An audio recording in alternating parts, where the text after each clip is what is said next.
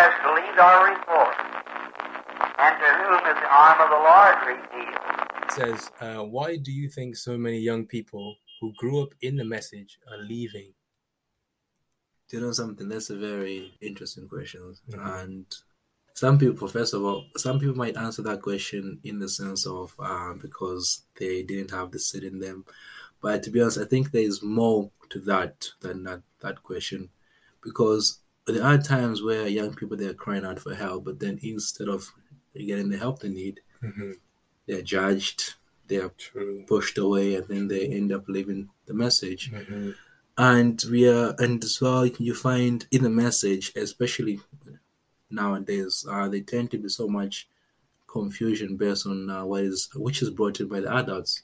There was all like this one will say one thing, and then the one will say one thing, and people, they're not just really sticking to what the word says and the prophet says. Even though they're preaching about what the prophet says, they tend to understand it differently too as well, because we all are listening to the same messages in the prophet, but yet you find out so many different doctorials too as well. I would never encourage or advise anyone to leave the message, because the one thing you find is not the message that's the problem, but you find it's mostly the adults, because they're not really speaking much to the youth or preaching much to the youth, because it's almost like they forget how it's like to be young. And even though they don't forget how it's like to be young, they were brought up in a different era, a different age.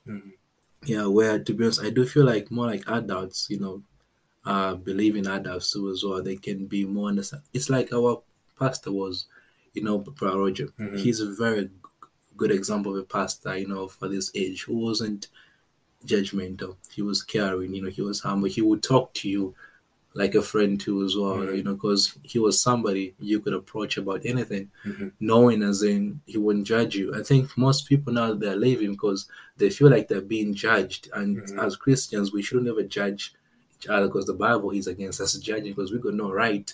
As of right now, there will be a time where we'll be judges. But as of right now, we're not here to judge other people. Yeah, really good point there about the way young people are treated by, I don't want to make this some kind of political thing, but generally those who are older in the message. Okay, where our voices as young people, they are not heard because we're young, so they are pretty much neglected, because I think, oh, you were young, what do you know? Then not knowing, as in not saying we are Jesus or something, but when Jesus was 12, he was preaching to people who are much older than them. But it's because it's a mentality which is like, if a young person can't really talk or advise somebody who's older. Yeah. So so I would kind of stress the importance of like having a Sunday school is important. Having like, even not necessarily trying to, I don't know what the kids are like at Sunday school, but just having friends from church helps a lot, because there's a common theme there. Maybe, I don't know, it may be different with everyone. This person maybe doesn't really associate with people in the church because they're different on different levels or different ages. I don't know, but it helps a lot when you meet regularly, whether it's like in a youth meeting or have a Sunday school, which helps to have people the same age as you who could be going through the same difficulties, because sometimes, like I said, it's hard to present some of the struggles that we in 2020, 2021 to our elders and parents, because when they were in the message, that it was similar. There's nothing obviously there's nothing new, but they maybe won't understand it as we understand it. So to speak to somebody of the same age will be very important and helps. And another point I wanted to make as well is perhaps in the message you're almost kind of warned and shielded of many things. And maybe some young people, they almost can't wait for that bit of independence, whether it's to go to university or to do whatever, so they can start running out and just trying the things that they were prohibited from trying from a young age. And then maybe it's kind of like the prodigal son kind of situation in a way, where you're like, okay, Dad, yeah, thank you for everything, but that's not saying leave and then come back. But it's not saying leave. You never know if you come back, so don't risk it, kind of thing. But maybe that's one might reason. Be too late by the time we come back. And exactly. Can I just mention this? First of all, like we just said right now, no matter the reason is, no matter what they may do or said to you, the one thing you must always remember is we don't serve any man, and we'll serve God. And obviously, it's very, very important that you pray that God gives you the revelation, because there's nothing as important as that.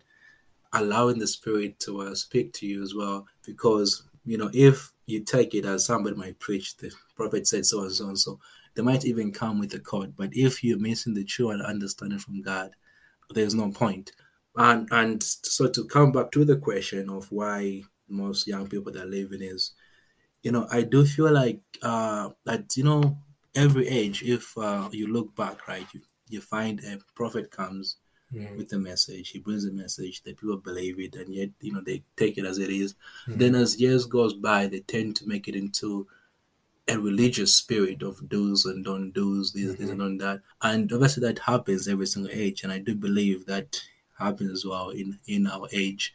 The Bible does speak about the perfect law of liberty.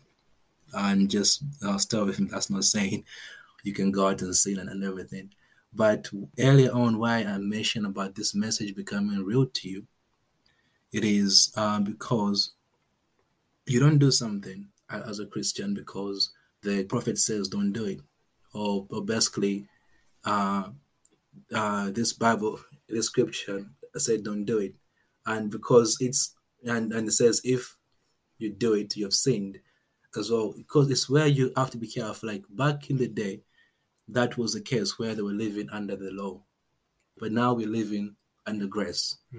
So it's about that way it becomes you, because I live as a Christian and I avoid doing all the wrong. It's not because I said don't do it, because of the word of God that's in me, because I believe the Bible, and I'm not doing it because I'm scared of hell or because I'm scared of sinning, because it's why it says you can't sin as a Christian too as well. That's one thing you have to remember. There are times you will fall. There are times you will fall, and that is because this flesh will definitely it is gonna fall. But as a Christian, because you can only sin if it says if you do this, then you've sinned. But it's Christianity life. I remember my friend was like, at work she was saying that she can't be a Christian because there's so many do's and don't do's. And I was like, that's where you're wrong, because in Christian there's no do's or don't do's. There's nothing that you must do. Only one thing. Jesus said what? Accept Jesus as your personal Lord and Savior. That is the only thing. You can be saved by just one verse, just believing as in Jesus died for you. That is all you need. And once that becomes real to you, once you meditate on that, once you meditate upon the word of God, that you're believing the word of God, and you believe the message and the messenger which God gave to the prophet too as well, it's like that becomes real to you. Even if somebody asks you, why do you wear wrong skirts? You won't say, oh, because the prophet said so.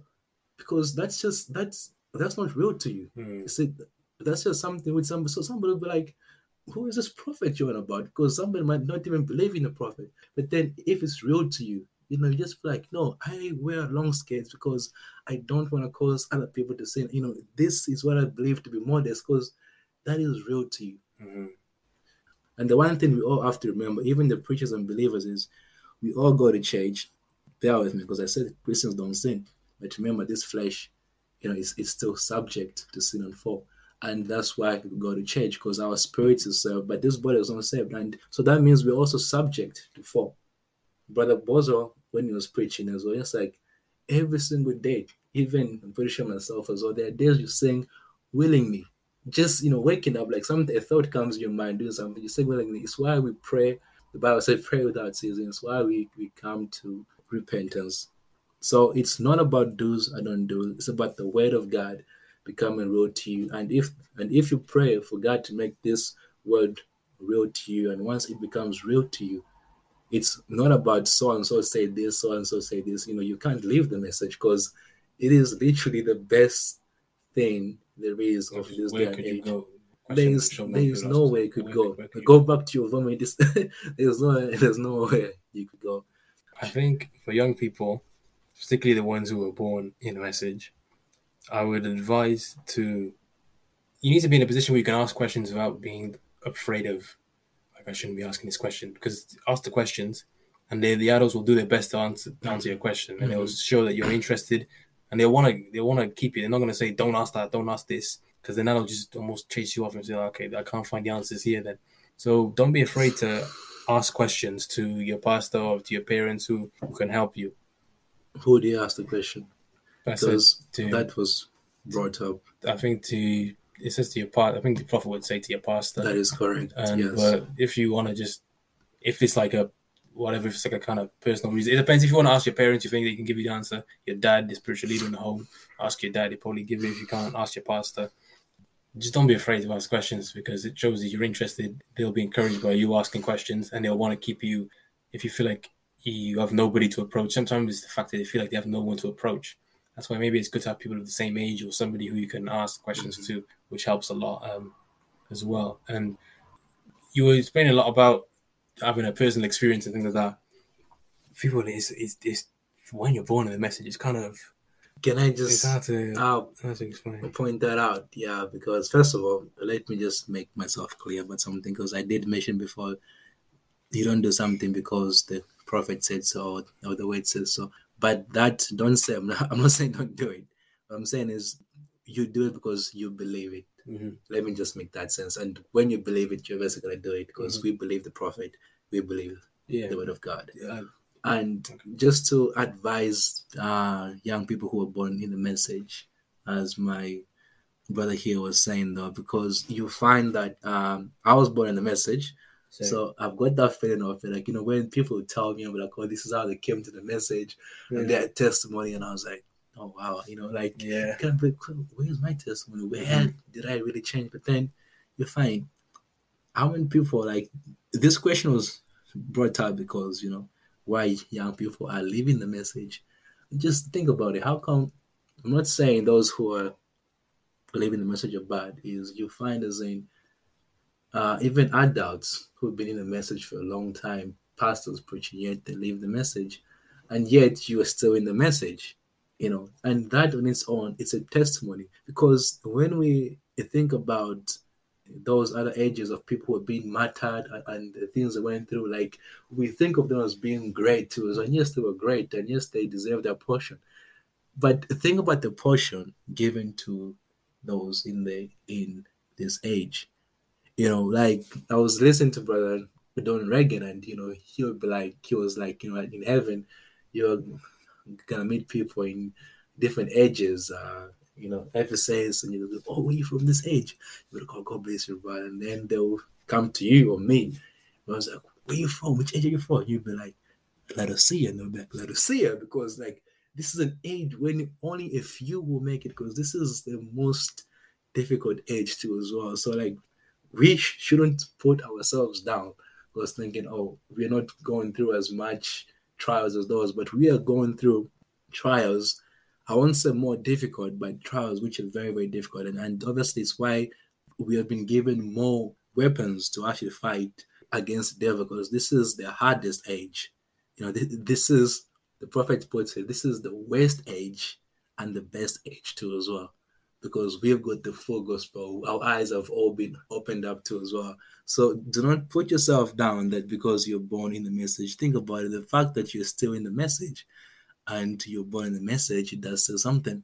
The other thing is, a lot of what you said, people who are born in the message will have heard trillions of times. Many, many times. Everything you're saying is the truth. We know it's the truth because we've been brought up on the truth. And you just know it's the truth. Like, there's nowhere else.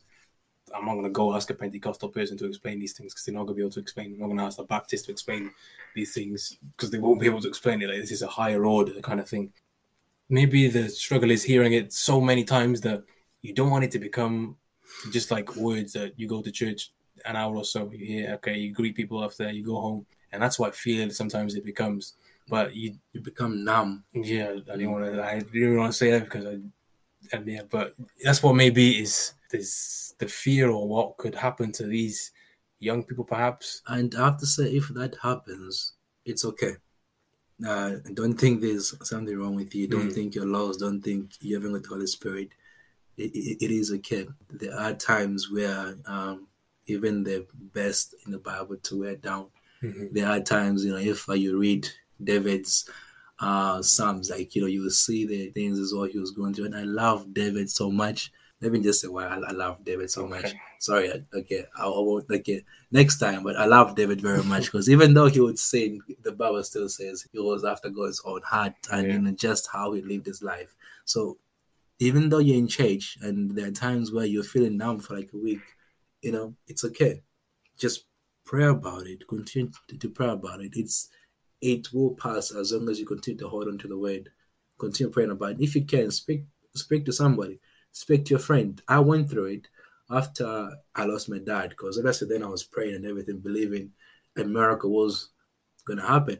And then I believed with all my heart it didn't happen. And I felt numb. Like I couldn't pray for days. And I felt numb. And I spoke to my pastor about it. He was like, I just told him, I'm having a hard time just believing, having faith. You might think it's somebody who was going to judge me, you're a Christian, these things happen, you have to hold on. But, he just told me, we'll pray for you. That's it. Mm-hmm. And for me, that helped me so much because I still hold on to that up to this day. Because, all I just needed was just a bit of time, Mm-hmm. to go back and then just pray and then just for God. And I believe he was praying for me too as well. Mm-hmm. Because I came back, I was even closer to God after that experience. Mm-hmm. Yeah, so even though you're feeling down, it's okay. Like if you can speak to someone you trust, even great. Mm-hmm. So I feel like just stay, I don't want to say hang in there, but stay there. That's good. That's you're in correct. Yes. the best position that anybody almost on planet Earth could be in right now. I go to a message church. You're already a head start there. You don't even go to, you're just born there. Your parents, everything is set up for you. So perfect. Maybe it hasn't hit the right note or something hasn't clicked in your mind yet. Just stay where you are, hold your position, stay in position. Maybe God wants you to just stay there until a certain time happens. Stay where you are right now. Don't think maybe the world is better. I want to have a taste of what these people are experiencing. I see all these movies. I want to sleep around with these people. Now, just stay where you are. Just that's what happens. You never know. What did you get? But just stay where you are. Like honestly, I'm not trying to scare anybody or anything like that. But you are in the best position. Agree with him. You are in the best position imaginable. Can I just mention one point? One last point is, the devil, he will try to make you doubt yourself, and the fact that he's trying, it means you're still on the right path. And like my brother emphasized on this, just stay where you are. Just think about it. The devil tried to make Jesus doubt who he was, and he just used the word of God. He asked him, "Are you the Son of God?" He tried to make him doubt who he was, and he would try to make it doubt. Do you even have the Holy Spirit? Are you even a Christian?